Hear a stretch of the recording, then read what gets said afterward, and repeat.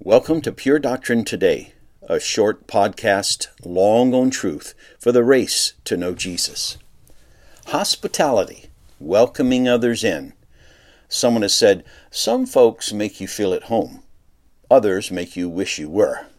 Have you experienced one or both of those feelings? The difference between those who might make you feel at home and those who make you wish you were at home is something we call hospitality. The next few episodes are on the theme of hospitality, and that is a powerful theme in Scripture.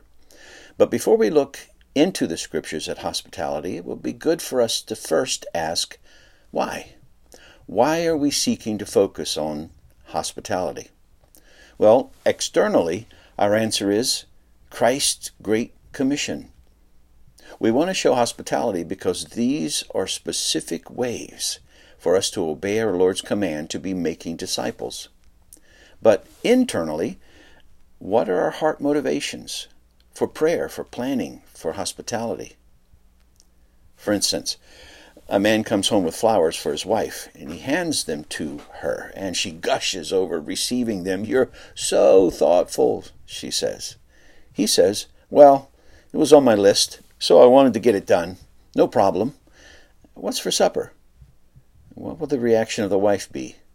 "Take your flowers back." What was a visible expression of love was instead what became an insult because there was no heart of love motivating it.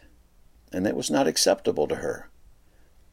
If we pray, if we plan, if we show hospitality as obedience to Christ's command, but only as a way of checking the "do what Jesus says" box for today, what will the Lord's reaction be?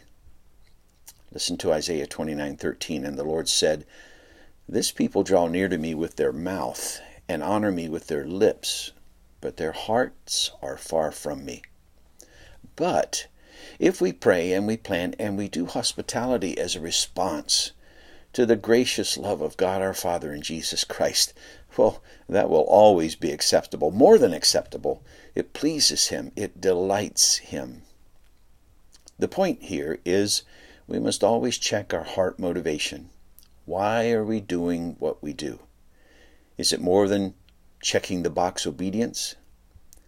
Is it grateful love to my Heavenly Father for His love to me in Christ?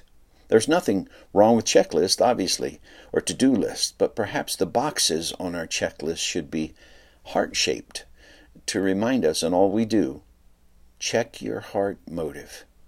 And so, as we move on to look at biblical hospitality, we need to be reminded, hospitality that is pleasing to God is a response of grateful love to His grace and love in Christ. Actually, His hospitality to us in Jesus.